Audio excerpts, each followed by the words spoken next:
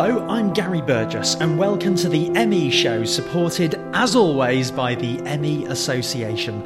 In this series I'm meeting experts working to treat those with ME or research its cause to find a cure. And in this episode I speak to Dr. Nina Muirhead. She's a doctor who specialises in oncology and dermatology, but who herself has ME and now devotes so much of her time raising awareness of ME, particularly among her medical peers. I hope you find this chat as interesting as I certainly did. Dr. Nina Muirhead, welcome to the ME Show. How are you today? Oh, I'm having a good day. Obviously, you can't always tell what it's going to be like, but today is a good one. So I'm really keen to get chatting to you and talking about my experiences. I am delighted. I'm glad the stars have aligned and we've got both of us on a good day. That should ease things tremendously. Before we talk about you and ME, I just want to talk about you professionally, first of all, for people who don't know who you are. I didn't know you till someone shared with me a video when you were giving a presentation about yourself and your own ME experience and journey. But prior to that, your career is in medicine. That's correct. So I'm a dermatology surgeon, which means that my day job is cutting out skin cancers. And I've worked for the NHS since 1999. I trained at Oxford. I then worked in various London hospitals, training in surgery, plastic surgery to begin with, and then in 2014, I changed across to dermatology. And I didn't really get taught about ME during any of that time, during my training. So when I became ill in 2016, it was a shock that this was an illness that I didn't even know about. Am I right in saying not only an illness you didn't really know about, but perhaps an illness you didn't even believe in back in the day? Correct. So in sort of the back of my mind, I had some sense that it was often after a glandular fever virus and that people would end up very ill in bed for several months. And I truly believed that perhaps there was an element of deconditioning or perhaps a bit of depression. But my experience personally was the complete opposite. I'd become ill in the September 2016 with a series of viral infections. I had chest infections, sore throats, diarrhea and vomiting, sinusitis, high temperatures, and I'd continued working because I deal with skin cancer patients. I felt that I couldn't keep taking sick leave. I just carried on working the whole time, and I even carried on exercising. I went to Pilates classes, I went to circuits. But the entire time, I just became sicker and sicker and less able to manage even basic things. So I couldn't think straight. I was having trouble planning meals. I was driving around the car park at work, trying to get as close as possible. I was using disabled toilets, starting to choose different clothes to make them easier to get on and off. So I was constantly adjusting to try and continue as normal whilst being extremely ill until I finally collapsed in April 2017. This element of your story, which is what came across on the video I watched, and I'll put the link to it in the show notes, is the bit where it felt like your life and my life were mirroring each other. I look back now and realise the madness of it, but it's that lifelong instinct, isn't it, where you're ill, you fight through it, exercise will get you better, pull yourself together, you're letting other people down. It's all the very worst things you could be doing for yourself. Absolutely. I mean, I was really pushing myself. One of the first things that rang alarm bells with the GP is that I said I took 3 or 4 hours to empty the dishwasher. And she said, if you're that ill, you shouldn't be emptying the dishwasher. But in my head, I was still driving myself to try and keep things going as normal in the house. And there is an expectation that will then fix itself over time. But just take us on over that period of time to when your body finally went pop and you finally realised, no, you're not going to win this battle. Well, I did try to return to work a couple of times after just taking 2 weeks off initially and then a further week. But on the second occasion, I did a half-day operating list in the morning, and I started trying to walk down the corridor to leave the hospital, and the walls and floor were moving. It was like I was on the Titanic, and I was literally close to collapsing. And I thought, this isn't safe. I can't actually continue as a doctor practicing if I can't walk up the corridor without the whole thing swimming. And when I finally did realise that I had to rest, it was such a shock as to how low my capacity was. Looking back, I couldn't even read very well at that point. I'd stopped watching television because that was too much of a sensory overload. I'd really cut all of my social activities, and my whole life was imploding. And in the end, I spent 4 to 6 months mainly in bed. And for 4 of those months, I was nursed by my parents. Goodness. It's a time in your life when you also realise which are the people who matter. So knowing there are some good people around you is absolutely vital at that point. It was vital, and it was also heartbreaking for me because my young children were then aged 2 and 4.5, 5, and I couldn't actually spend more than a few minutes with them. I couldn't pick them up because my arms were in agony. I couldn't listen to them talking to me. I couldn't concentrate on what they were saying. And so I had to live apart from them to enable me to recover enough capacity to spend even just 10 minutes a day with my own children, which is horrendous for a mother. Oh my! I cannot even imagine that. And whilst all of that is going on, whilst your professional life is on hold, your family life is suddenly distorted, and you are going through this living hell, for want of a better description. At that point, you don't have a label for it either. No, so I delayed my own diagnosis for a good 3 months, having had the positive glandular fever result in the April 2017, which I'd clearly had for probably about 9 months before that.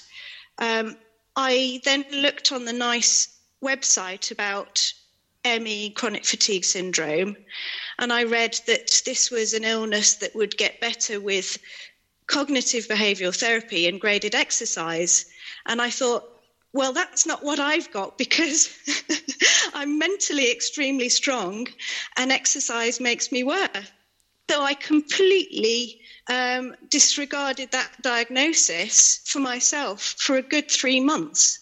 I thought maybe I had a brain tumour or multiple sclerosis. Do you know, it feels like parallel lives. I did the same, that sort of playing Dr. Google, stumbling across ME and reading it and thinking, yeah, that's me. But then you go through the guidelines and you're like, oh no, it's not me, because this exercise thing is really not the right idea. And then stumbling across MS as the next best fit. So when eventually did you get to finding out it was ME? So I have a lot of credit to hand to my fantastic GP, who in July 2017, so nearly a year after I'd started getting ill, listened to me. I had to write everything down because I couldn't even remember things once I was in the consultation. My heart rate was 140. I couldn't think straight. I couldn't even make eye contact, but I'd written down things like, I can't read, I can't concentrate. I've got these sore throats every week. I've got sinusitis. I've got muscle pain. And she said, I know what you've got, within about 5 minutes. Is that point a relief, or is that point a heartbreak that you've been through all of this to get something that only took 5 minutes in the end? I think it was a relief. Okay. And any doctor who has been putting off diagnosing a patient should just go ahead and diagnose them and not worry that they're going to be upset, because it's a horrible diagnosis to have, but at least it's a start of being able to be kind to yourself and give yourself a break and rest, and know that there's nothing mental causing the lack of energy in your cells. What happened since then? Because between then and now, I mean, there's a whole world of professional change which we'll come on to. But in terms of Nina, rather than Dr. Nina, just Nina looking after herself and doing the right things, what did you do? Okay, well, I spent most of 2017 in bed. And I literally pulled back everything. I pulled back all my social engagements. I stopped work completely. I didn't do any meal preparation or cooking or housework or anything. So I had a total break. And every time I started to try and take on little things, I remember trying to order a few things online for Christmas in 2017-18. And even that was absolutely exhausting. So I had to find my baseline and really draw everything back until I could function without head-crushing headaches, neck pain, sore throats, total fog. Yeah. And as soon as I got a little bit of clarity and the fog began to clear, I'd be very careful about what I took on. And I made a lot of mistakes in the early days. I tried to do a lot too quickly, or if I'd have a good day, I'd do more mentally and more physically, which would be a disaster. Yeah. So I've learned to sort of spread it out throughout the week. And it took me another 9 months to work up from going into work for half an hour a week to 6 hours a week. And again, that was in fits and starts, and I really had to pace myself. But by the summer of 2018, I was able to say, yes, I'm ready to take on just a couple of afternoons a week. And I split them between a Tuesday and a Friday afternoon. So I've got a couple of days to rest in between. And now I am managing that. And I'm starting to get a little bit more comfortable with managing that. And are you able to resist the temptation to think, I've cracked this, I'm the hero of the world, I can do more? No, I still want to be the hero of the world. I still want to do more. It's difficult, isn't it? Yeah, I have to constantly be on my own case. Yeah. To rest. And I've had to employ family members to tell me when my eyes are drooping and I'm not making sense anymore, to literally bully me back into the bed, or go and have an Epsom salt bath, or stare out of the window and just reboot your battery. They sound like a good bunch of people. Let's move back onto your professional life now. It sounds to me that from working on skin cancer cases, you're now becoming an evangelist for ME awareness raising. Tell me about the work you're doing. So, aside from the dermatology work that I was doing, I already had a great interest in education. So I have a master's degree in education. I've co-written a couple of medical textbooks. I'm a lecturer at the Royal Society of Medicine and have done various anatomy study weekends for medical students. So when I started coming around from my coma-like state, which I was in for several months when I was very severe, I started reading about ME, and I could really tell there was a huge gap in knowledge between what the patient understands and what the general doctor, particularly my generation of doctors, understand. Some doctors don't even know about it. Others are completely misled and think there's a psychological component to perpetuating the illness, which I genuinely don't believe. Mm-hmm. So I thought to myself, what can I do? I can use my skills in education to try and bridge this gap. And that's the start of my journey. And since then, you've now worked up not just one, not just two, but you're currently working on 3 different projects to spread the good news of this work. Correct. So I started to think, how can we find out what's going on now so we can implement suggestions for change in the future? One of the things I'm looking at is nationwide what medical schools are teaching on this topic. Obviously, it's been 18 years since I attended medical school, and a lot has changed since then. And I certainly know that the delivery of subjects like fibromyalgia have improved considerably. So I want to know what is being taught right now, UK-wide, by medical schools about ME, and what the variety is like, whether students meet patients with this condition. It's very common in the UK. It's more common than HIV and multiple sclerosis combined, and they do feature on the syllabus.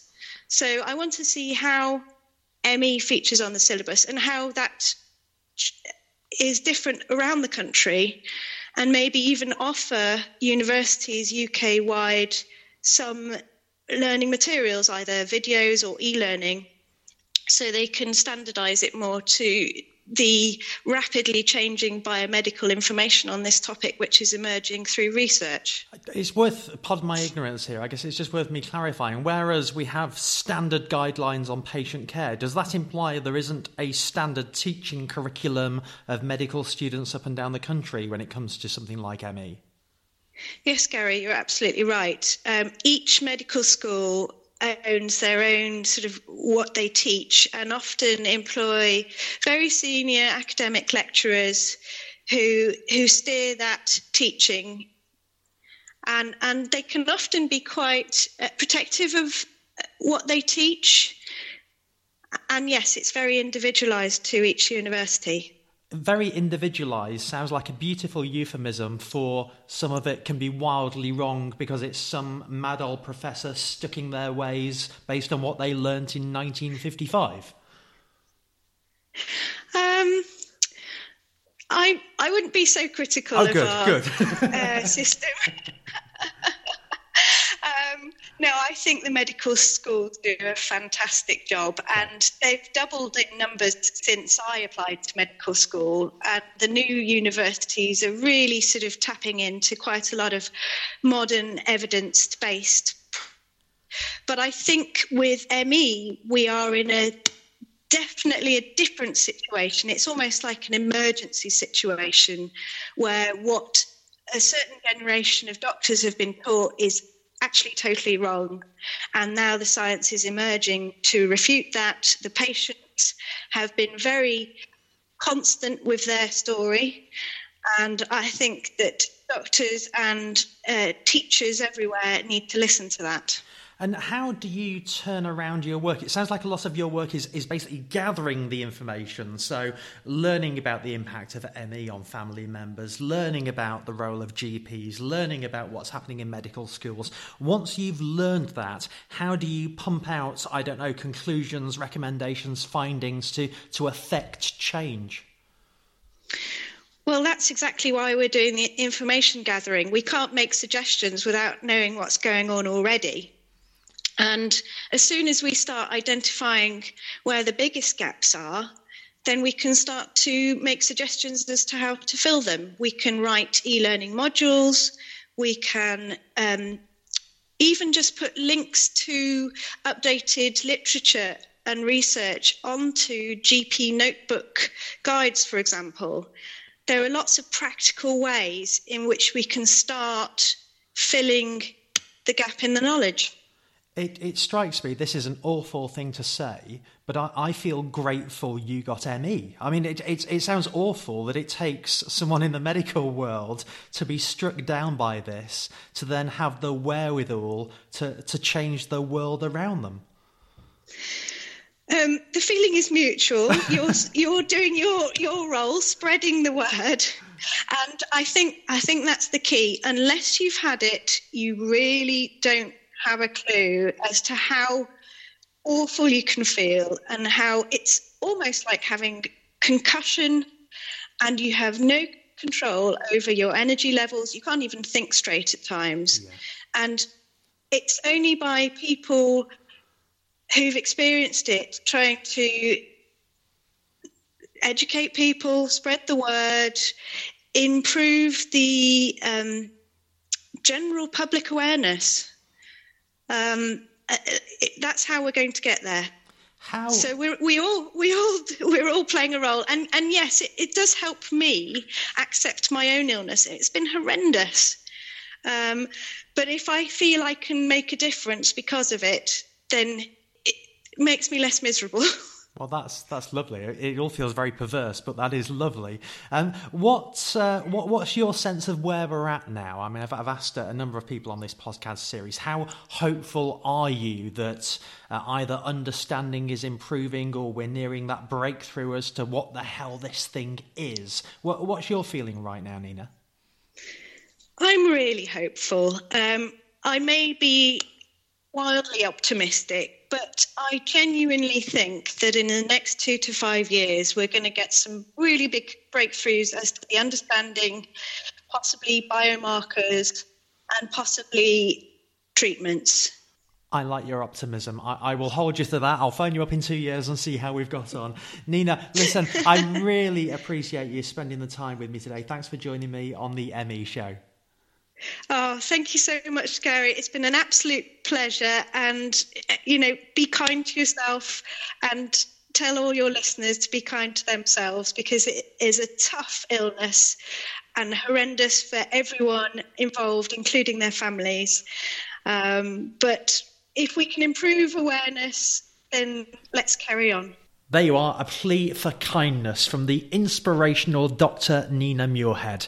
And you'll find links to her work, including that video of one of her presentations that I mentioned, in the show notes that come with this podcast. If you're listening in iTunes, as ever, please rate and review. It really does make a difference. It helps boost our visibility and hopefully means more people will find this podcast. And thank you to you if you've been sharing links across social media and with your friends and networks. It all makes a difference. For now, thank you so much for listening.